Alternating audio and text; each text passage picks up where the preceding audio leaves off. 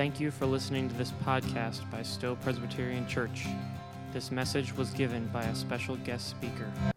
So last week, it was really great to be at our son's wedding. We had a wonderful time. Everything went pretty well. She said yes, which is always every dad's concern. I warned her for years, but she said she loved him. I didn't know what else to do, but no, it was great. We had a great time at our son's wedding, and that evening we met up with some friends who from out of town. One of our friends, Marty and Becca, and they live in Florida, one of our former students and his family, and we went out to eat, and we were at the Quaker Steak and Lube Chicken Wing Emporium. If you're familiar, we met them at one of those, and there are TV screens everywhere, and I try not to get distracted by those screens, but there was one right behind me, and it had Chive TV on it. Anybody know what the Chive is, or Chive TV? Well, they were showing lots of videos. If you're on YouTube, and I know you all are, okay, if you're on YouTube, they have this thing called Fail Army. Have you guys ever seen this? It's all the I hear laughter. Okay, good. Well, these are all the horrible things that happen in people's lives, and they're kind of the 21st century version of America's Funniest Home Videos. And what they do is they take our socially connected lives where we use our phones and whatever, and we record and capture humiliating events in the lives of strangers and loved ones, and then we edit them with a high degree of sarcasm. And what I mean by humiliating sarcasm and the way we use that is, this is what happens. Your loved ones catch a video of you where something embarrassing happens, and they take the time to carefully edit the video and to add special effects and even slow motion just to capture the carnage of whatever has occurred perfectly in high definition so the rest of the world can enjoy it. So we've gone pretty much as people from let's never speak of this again to I can't wait to put this up on the World Wide Web and tag you in it. If you don't know what tagging is, ask a child or grandchild how that works. And basically, so wherever you go for the rest of your life, someone will say, I recognize you. You're the one who ran into that door. Or I know who you are. You're the person that fell down in that hole, or whatever it is. But it's kind of crazy how this goes. It really is. It's something that I don't know how else to capture it, but to maybe show you a video clip. So take a look up here on the screen. It goes by pretty quick, but I spent some time this week. Just check out how this works.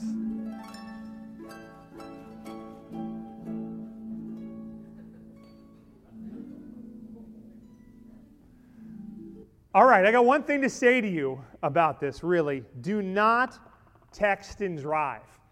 If you didn't catch what was going on, this woman was walking along and texting, and she didn't see that one of those in-ground elevators that they use under the street in large cities had come up with those metal doors that pop up. I always remember it from the way that MacGyver and Jack Dalton would come out in his motorcycle with the sidecar. I'm the only one apparently. Okay, anyhow, wow. This is how my brain works, people. I'm sorry, but, so that had come up, and, she didn't see that, and it's kind of painful to watch. Actually, let's watch that again. And she's texting, and she's falling. Now, that poor woman, first of all, my thought was, I hope she's okay. She took a head first dive down that hole. But this really does fit in with what we're talking about today, because in our lives, if we're honest, if we talk about it among ourselves, we know that we all fall down relationally, emotionally, spiritually, and sometimes even physically, often physically. Every time I'm in a restaurant or a shopping center, a mall, whatever, there's always a sign that says wet floor. And what's the little stick guy doing on that? He's not doing parkour or anything like that. It's not an American Ninja Warrior. He's falling down. His legs are flying out, right?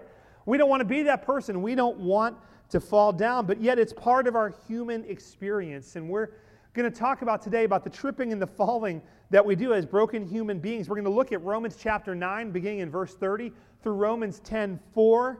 And we're going to read through this, and we're going to talk about this, because sometimes if you've ever fallen, and I was thinking, I just learned at the end of the week here, Tim Wiley from our church, if you know Tim, he fell and hurt his wrists. Didn't tell anybody for like 6 years because he's a boy. He's like, I'm fine. And finally, he went and found out he'd sprained his wrist real bad. Have you ever done that where when you're falling, sometimes it's better just to fall, even if it's an old man or old woman fall where you kind of bounce? Because, if you try to break your fall or catch yourself, sometimes you can almost hurt yourself worse. Sometimes that can happen. You can almost get worse when you try to catch yourself or brace yourself. And so the question we're going to talk about today, that we're going to try to address in God's Word, is, are you stumbling in your life from a spiritual perspective, in your faith and in your life? Are you stumbling? or are you standing? We're going to look at that today in God's Word. We're going to start in Romans 9, verse 30. So let's take a look at that. What shall we say then? That Gentiles who did not pursue righteousness have attained it? That is a righteousness that is by faith. But that Israel who pursued a law that would lead to righteousness did not succeed in reaching that law. Why? Because they did not pursue it by faith, but as if it were based on works. They have stumbled over the stumbling stone, as it is written, Behold, I am laying in Zion a stone of stumbling and a rock of offense, and whoever believes in him will not be put to shame. Brothers, my heart's desire and prayer to God for them is that they may be saved. For I bear them witness that they have a zeal for God, but not according to knowledge. For being ignorant of the righteousness of God and seeking to establish their own, they did not submit to God's righteousness. For Christ is the end of the law for righteousness to everyone who believes.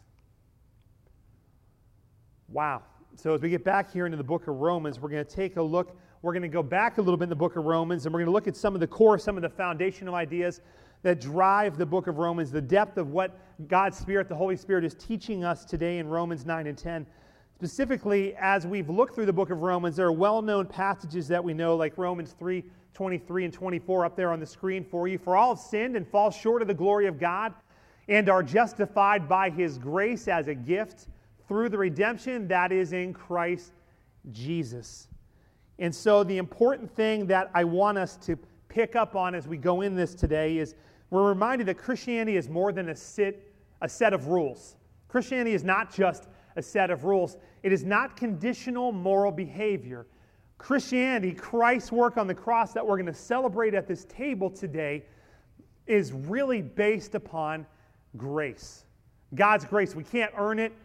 We can only accept it and receive it. It's something completely different from the way we may think of things being. You see, some people have the idea, and many religions in the world further the idea, the same basic concept, that our obedience equals outcome. Obedience equals outcome. And what that means is that our obedience or our behavior determines how God or the cosmos or whomever will treat us, how God would react to us or provide for us or be kind to us based on our own personal morality, our performance, our behavior, how we live our lives. And as Christians, we must understand that loving others and sharing and having compassion upon other people, reconciling with others when we're hurt, these are all great things. They're good things, but they're not unique to Christianity. You guys ever know that? Other religions have ideas of being kind to other people. We don't have the market cornered on that idea. We don't. But what is unique to Christianity is the necessity of grace as the foundation of the core of our faith. You see, God does not reward us, as we've learned in the book of Romans, based on our behavior or on our morality, and it doesn't take long in the Bible for us to see that. As on our Thursday morning Bible study, we've been looking at the book of Genesis. If you look at Abraham or Jacob or Isaac, they were pretty bad guys. They continually pulled some really shady, some really dysfunctional things, kind of days of our lives level antics. Ask some of the folks from the Fantastic study on Thursday. They'll tell you, the more you read about it, you're like, wow, that's in the Bible? That's awful. But that's what it means. We're sinful human beings, and we know that God saves us by grace. The Bible teaches that from beginning to end, certainly here in the book of Romans. And we cannot, in fact, we don't get it together. Yet in our lives, God is gracious, and He leads us forward, and He guides us, and we do grow in obedience. We do grow in faithfulness. But even when we do it, we're doing it by God's grace. It doesn't happen because of our efforts, because we suddenly figure it all out. And thank God we don't get what we deserve, because later in Romans and throughout God's Word, we see we don't deserve any of this. Not a shred of the great grace from God that we receive is something that we earn. So even though today we see our reward is not based on our behavior, and we're glad it's the case as sinful people, we want to make sure that we understand in our world that we do treat others this way. We reward people based on their performance and behavior. Even though God doesn't do that, if we're honest, we do it. We do this, don't we? We tell our kids, you're amazing when they're good, and we say, what were you thinking when they're bad? Get down here and put your clothes on and stop whatever you're doing. We say, come on, people, work with me here a little bit. Okay, so everybody's like, oh, yeah, that was bad. Okay, anyhow, so if you're not saying that to your kids, you should be, just so you know. Okay, so anyhow, maybe it's not that bad. Let's talk about this. Let's talk about this, how this works. So my son, when he was 4 years old, we heard the door slam at our house, and we hear laughter outside from the neighbor kids and from our son. And as I run to the back door where he's just run out, I find all of his clothes laying in a pile. All of his clothes. And as I turn in the picture window in the front of our house, I see my son naked, running around the house. Now, he just got married. I can say this. It's okay.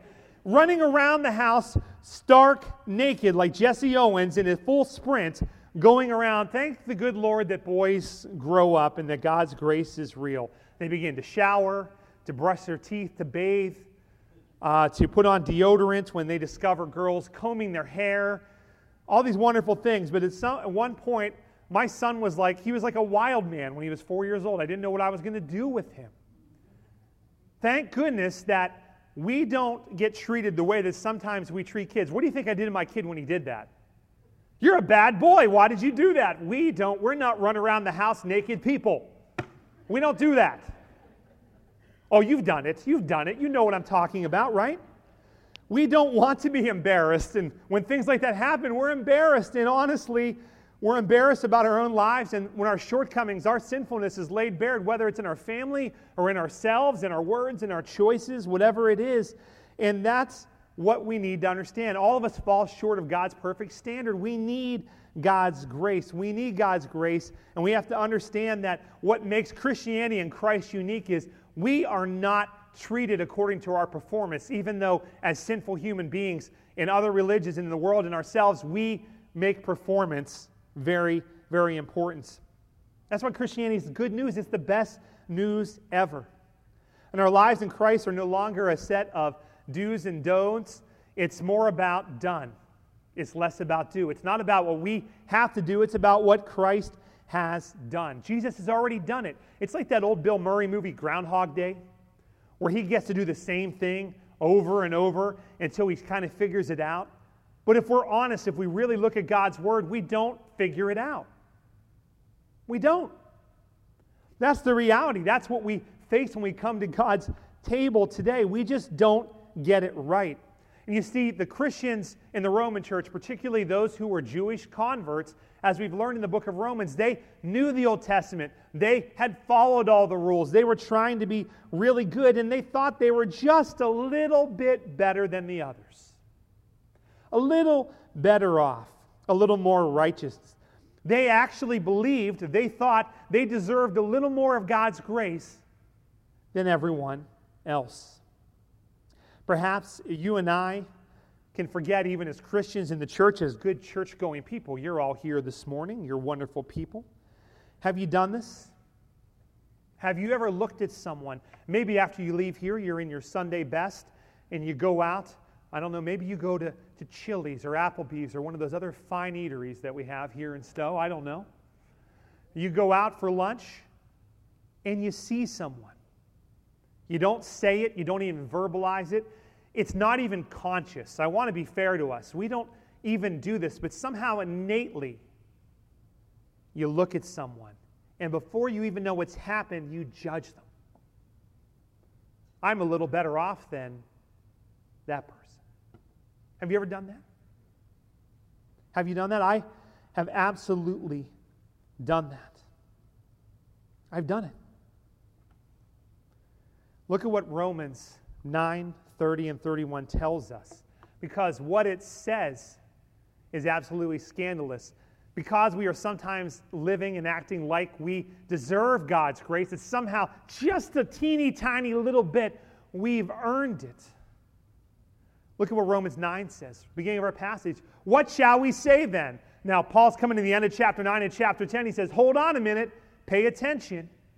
That Gentiles, those who were not of the Jewish faith, not of that old covenant people, that those who did not pursue righteousness have attained it. That is a righteousness that is by faith. But that Israel, God's people, those old covenant people who pursued a law that would lead to righteousness, did not succeed in reaching that law. Think about what that says. Those old covenant converts of Christianity are upset because Paul just told them that they are not seeking Christ where he can be found. They're not seeking him by faith, and they're not in it. And yet those who had lived in disobedience, those who had not followed God's laws, they have it. So these Old Testament laws that these Jewish converts thought made them a little more righteous, their morality, the ones who knew about the Messiah, the ones who expected the Messiah, they felt that made a difference. They were just a hair, just a little closer to God. And Paul says, no, you're not saved. In fact, it's not just that you're not saved. The ones that engage in all kinds of sin and immorality and have a checkered past and have done all kinds of things wrong, all kinds of immorality, those are the ones that by faith are saved. And let's make something clear. The Roman culture in the first century, we are not as bad as they were yet. I know that's hard for us to believe, but really, if you go study the history of Roman culture, of what they called Second Temple Judaism, the first century, and what the Roman culture that had occupied Israel and Palestine, that whole world, when you understand that world and what it was like, the Romans, they did some really, really bad stuff. And yet Paul says these folks who had been engaging in that are saved despite those very checkered past, despite what they have done. Those who did not know the promises, did not know God's covenant, they're not resting in their own efforts. They understand, and they are saved by faith. And yet, these other folks, Paul says, you guys don't get it. You're still trying to prove yourself in your own efforts. You're still trying to prove yourself to God. I'm a good person, they would say. I volunteer. I dress up for worship every Sunday. I don't come looking like I just walked off the street. That's great religion, but it's not what Paul says is Christianity. It's not what Paul says is Christianity. We need to understand the difference.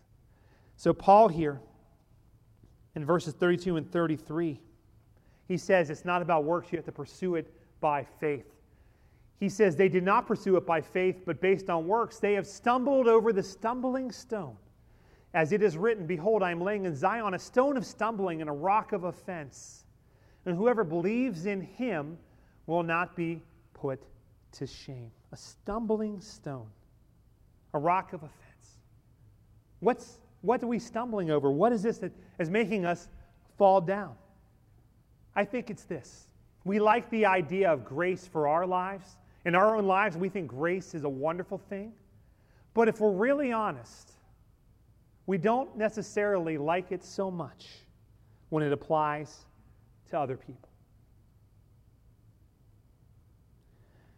Recently, at my son's wedding again, someone asked me how far we live from where Jeffrey Dahmer was.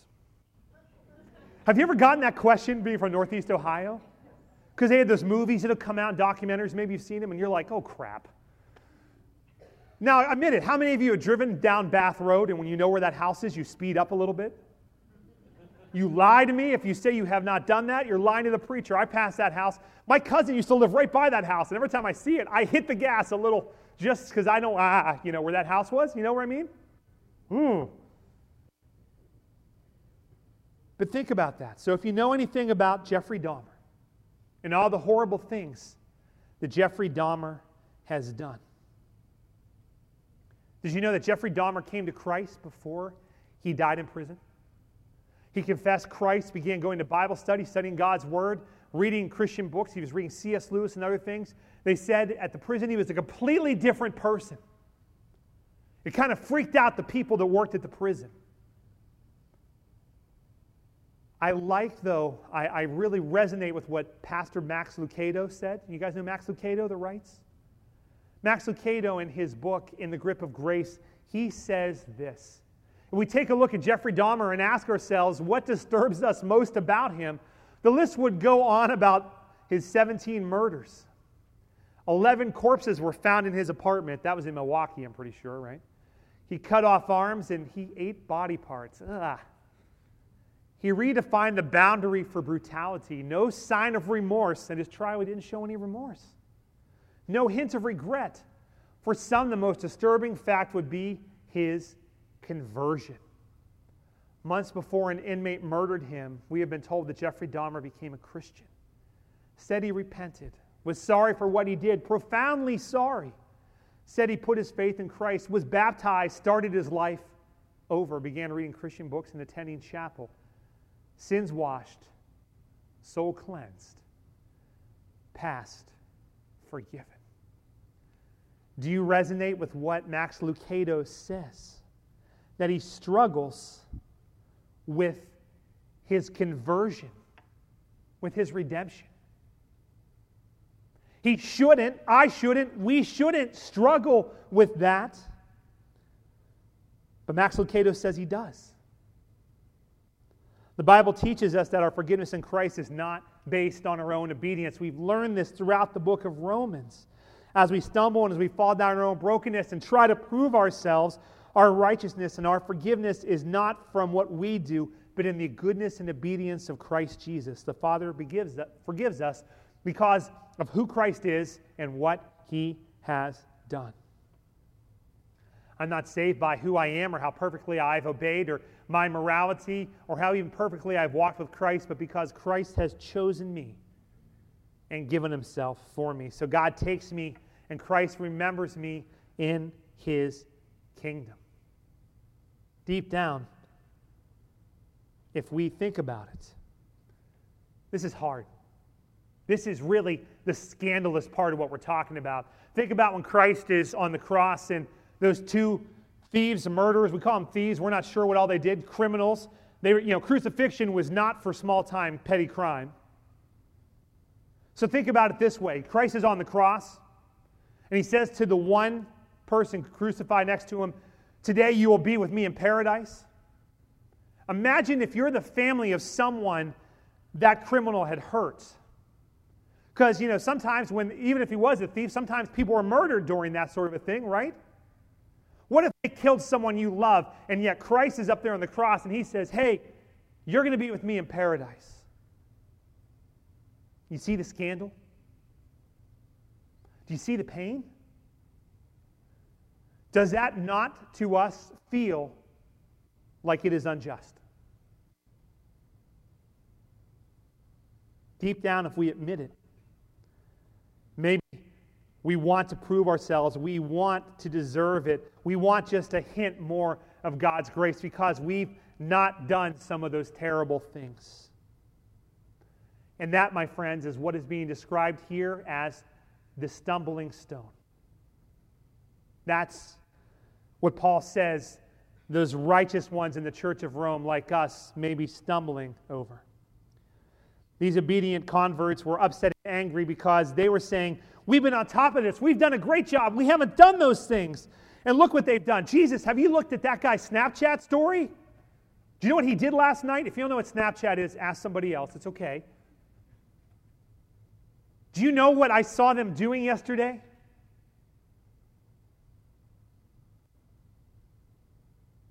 Wow. And you're saying that just because someone finds new life in you and you grab onto them, just because they give their life to you, that all of this can be forgiven and they're made right with God. I'm willing to bet that for all of us, whether it's someone in history, someone that's hurt someone we love or hurt us in our own lives, we have a line somewhere that we've drawn where we have the idea that we like grace for ourselves and for certain kinds of people, but not for them.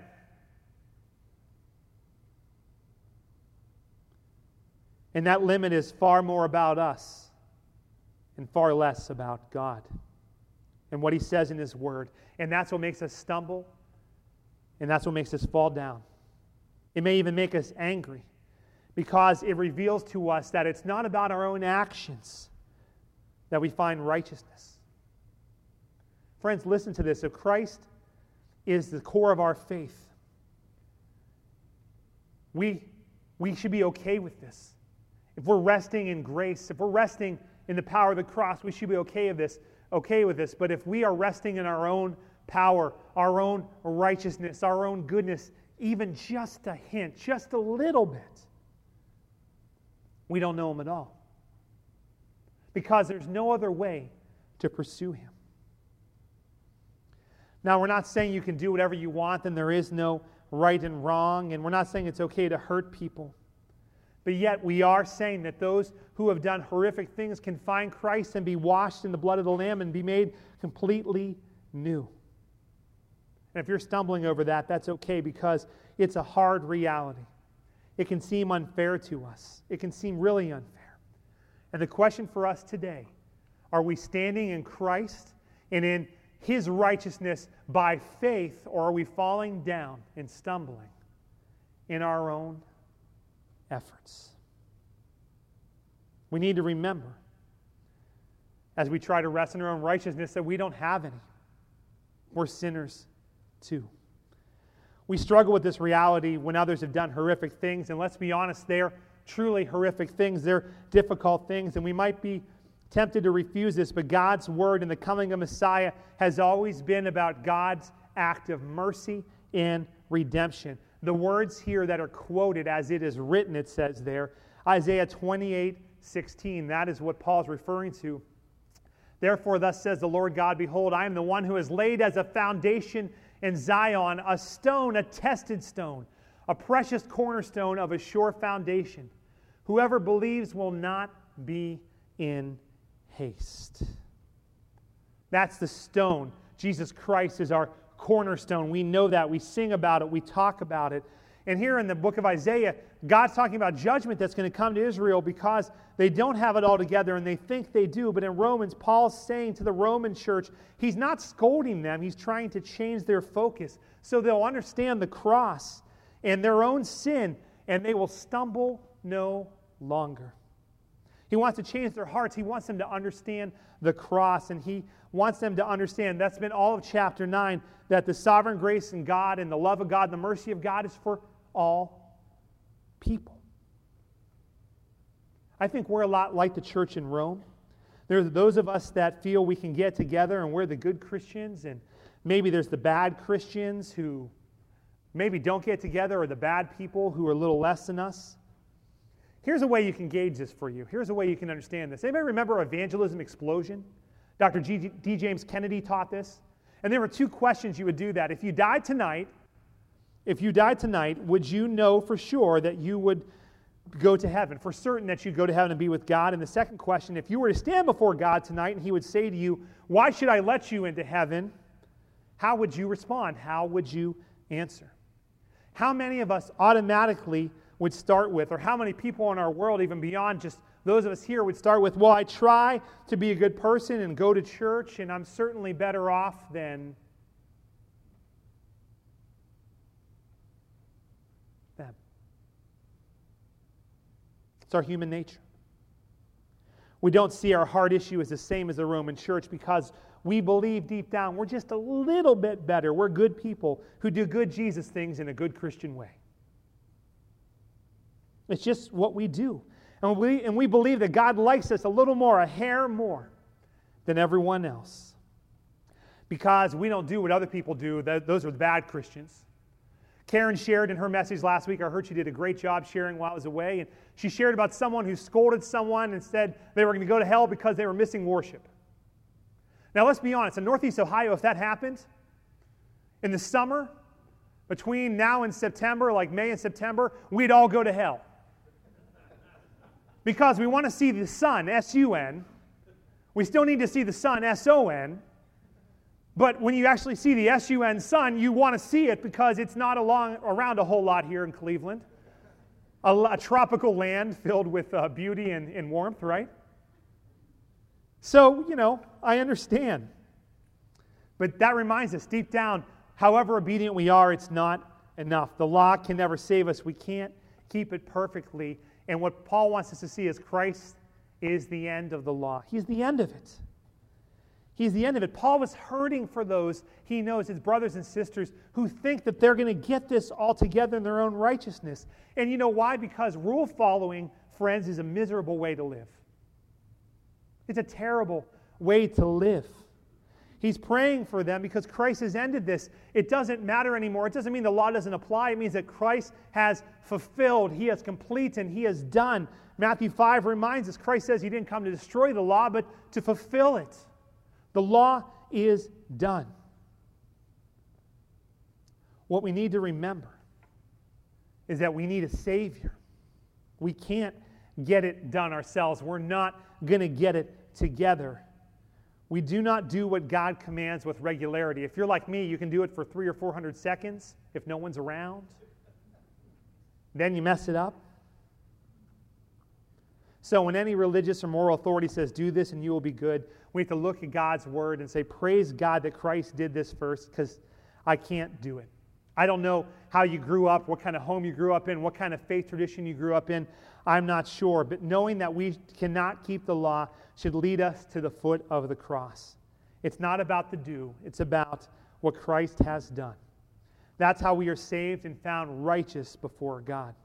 So today, I challenge you to do something different. Will you accept and share the truth that Christ is enough? Will you accept that your efforts don't gain you favor with Christ, but it's an act of praise for what He has already done? Will you let that drive you to share your faith and to love other people and to know that when that tendency comes up to say, I'm just as bad as you, not I'm just a little better than you, but will you stop and say, in fact, I might be worse off than you today? I might. Some of us need to get off that spiritual treadmill of personal performance and remember that Christ is enough. Maybe Christ is leading you today that you need to confess that. Maybe if you are a recovering perfectionist, now everybody else, if you're not a perfectionist, this won't apply to you. Just give us a moment to ruminate on this. If you're one of those people like me that's a recovering perfectionist, this might be the moment where you have to stop and say, I'm doing this to myself. As we prepare to come to God's table, as we confess our sins, maybe this is the moment when you say, God, I don't want to do that. Or maybe this is the moment when you say, God, I've been thinking this way. Even as I wrote out that card, we wrote out cards for people we want to know Christ. Those people we see in our lives, we pass them on the street or at work. Maybe this is applied in that dynamic, in that relationship, and you need to pray for them. Maybe God's laying somebody's name on your heart, and you got to write it down and pray for them. And you say, God, give me an opportunity to love that person, to recognize that I'm in the same boat they are. Will we share the truth that Christ is enough? Invite them to church, invite them to an ABF. I don't know, invite them to be a part of something. As we close here today, I want to give you a quote from one of my favorite folks in Christianity, Dr. Martin Lloyd-Jones. This is what he says. The very essence of the Christian faith is to say that He is good enough, God is good enough, and I am in Him. As long as you go on thinking about yourself like that and saying, I'm not good enough, oh, I'm not good enough, you are denying God, you are denying the gospel. You are denying the very essence of the faith, and you will never be happy. You think you're better at times, and then again, you will find you are not good at other times, not as good as you thought you were. You will be up and down forever. How can I put it plainly? It doesn't matter if you have almost entered into the depths of hell. It does not matter if you are guilty of murder as well as every other vile sin. It does not matter from the standpoint of being justified before God at all. You are no more hopeless than the most moral and respectable person in the world. Friends, today as we close in prayer, instead of falling down in our own efforts, maybe it's time for us to surrender, to fall at the foot of the cross. It's time to rest in the grip of Jesus Christ because He is enough. Let's pray. Father, as we prepare to come to your table this day, that you would hold on to our hearts and lives, God, that we would know what it means to belong to you, that we would understand that you indeed love us right where we are. God, that we don't get it together. We never will. But yet, in your grace and in your mercy, you come to us and you tell us, my child, you belong to me. I chose you. You are mine. God, help us when we see others in the world not to have that in that sinfulness, that moment where we say, you know what? I'm just a little better. God, help us to repent of our need to prove ourselves. And instead of being miserable in all the rule following and self-righteousness and self-justification, that we tend to do, that we would be sinners saved by grace, that we would be people who love and serve and minister to the broken, the hurting, the lost, the people that think that we're looking down on them, God, that we would come alongside them, that we'd wrap our arms around them, that we'd love them, that we'd invite them in, that we would welcome them to be a part of the church of Jesus Christ, to know redemption, to know peace, to know that Christ is enough. Would that be our prayer as we come to this table this day? We pray in Jesus' name. Amen. Friends, this is the table of our Lord Jesus Christ. It's not just a table of Stowe Presbyterian Church, or the Evangelical Presbyterian Church. It's open to all those who confess Christ alone as Lord and Savior. But we don't want to come to this table in a manner that is unworthy, so would you please join me as we confess our sin together? Almighty God, Father, our Lord Jesus Christ, maker of all things, judge of all, we confess our sins which we have committed by thought, word, and deed against you. We turn from them in this moment, and we turn back to you. We seek your forgiveness and grace. Just thinking about our sin grieves our heart. Lord, we know it breaks your heart. Have mercy upon us, Heavenly Father. Forgive us and heal our lives. Transform us and use us for your glory. Fill us with your Holy Spirit today. In Jesus' mighty name we pray. Friends, today, as we've done, we're going to invite you to come up on the sides, and we're going to have bread and cup available. And if you don't want to do it that way, if you'd like to have your own, there will be bread and cup here in the middle, so you can come up and then go back down the center as we're done here. So, on the night that Christ was betrayed, he took bread and he broke it, saying, "This is my body given for you. Take and eat of it, all of you." And in the same way, he took and he poured from the cup, and he said, "This is the cup of the new covenant, sealed in my blood. Take and drink of it, all of you." Friends, for as often as we eat this bread and drink this cup, we celebrate Christ Jesus until he comes again.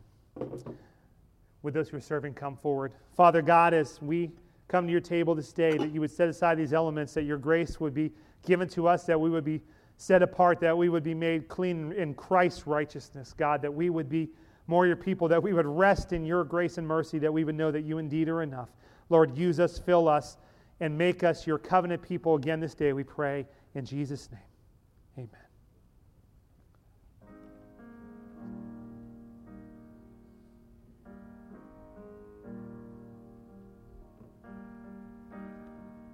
Friends, come forward.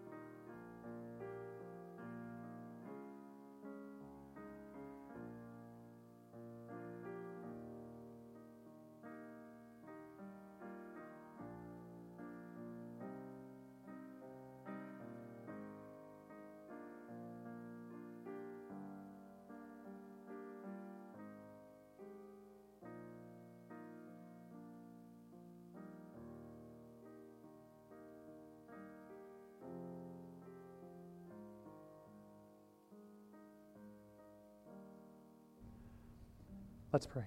Father, as we've come to your table this day, as we prepare to go from this place, that even as we're about to sing, that we would glorify you. Lord, that we would lift you up, that we would exalt you above all other things in our lives, that you indeed would rule and reign over our hearts, over our choices, over our actions, over our relationships this week, that you would be Lord of all. God, use us, we pray. In Jesus' name.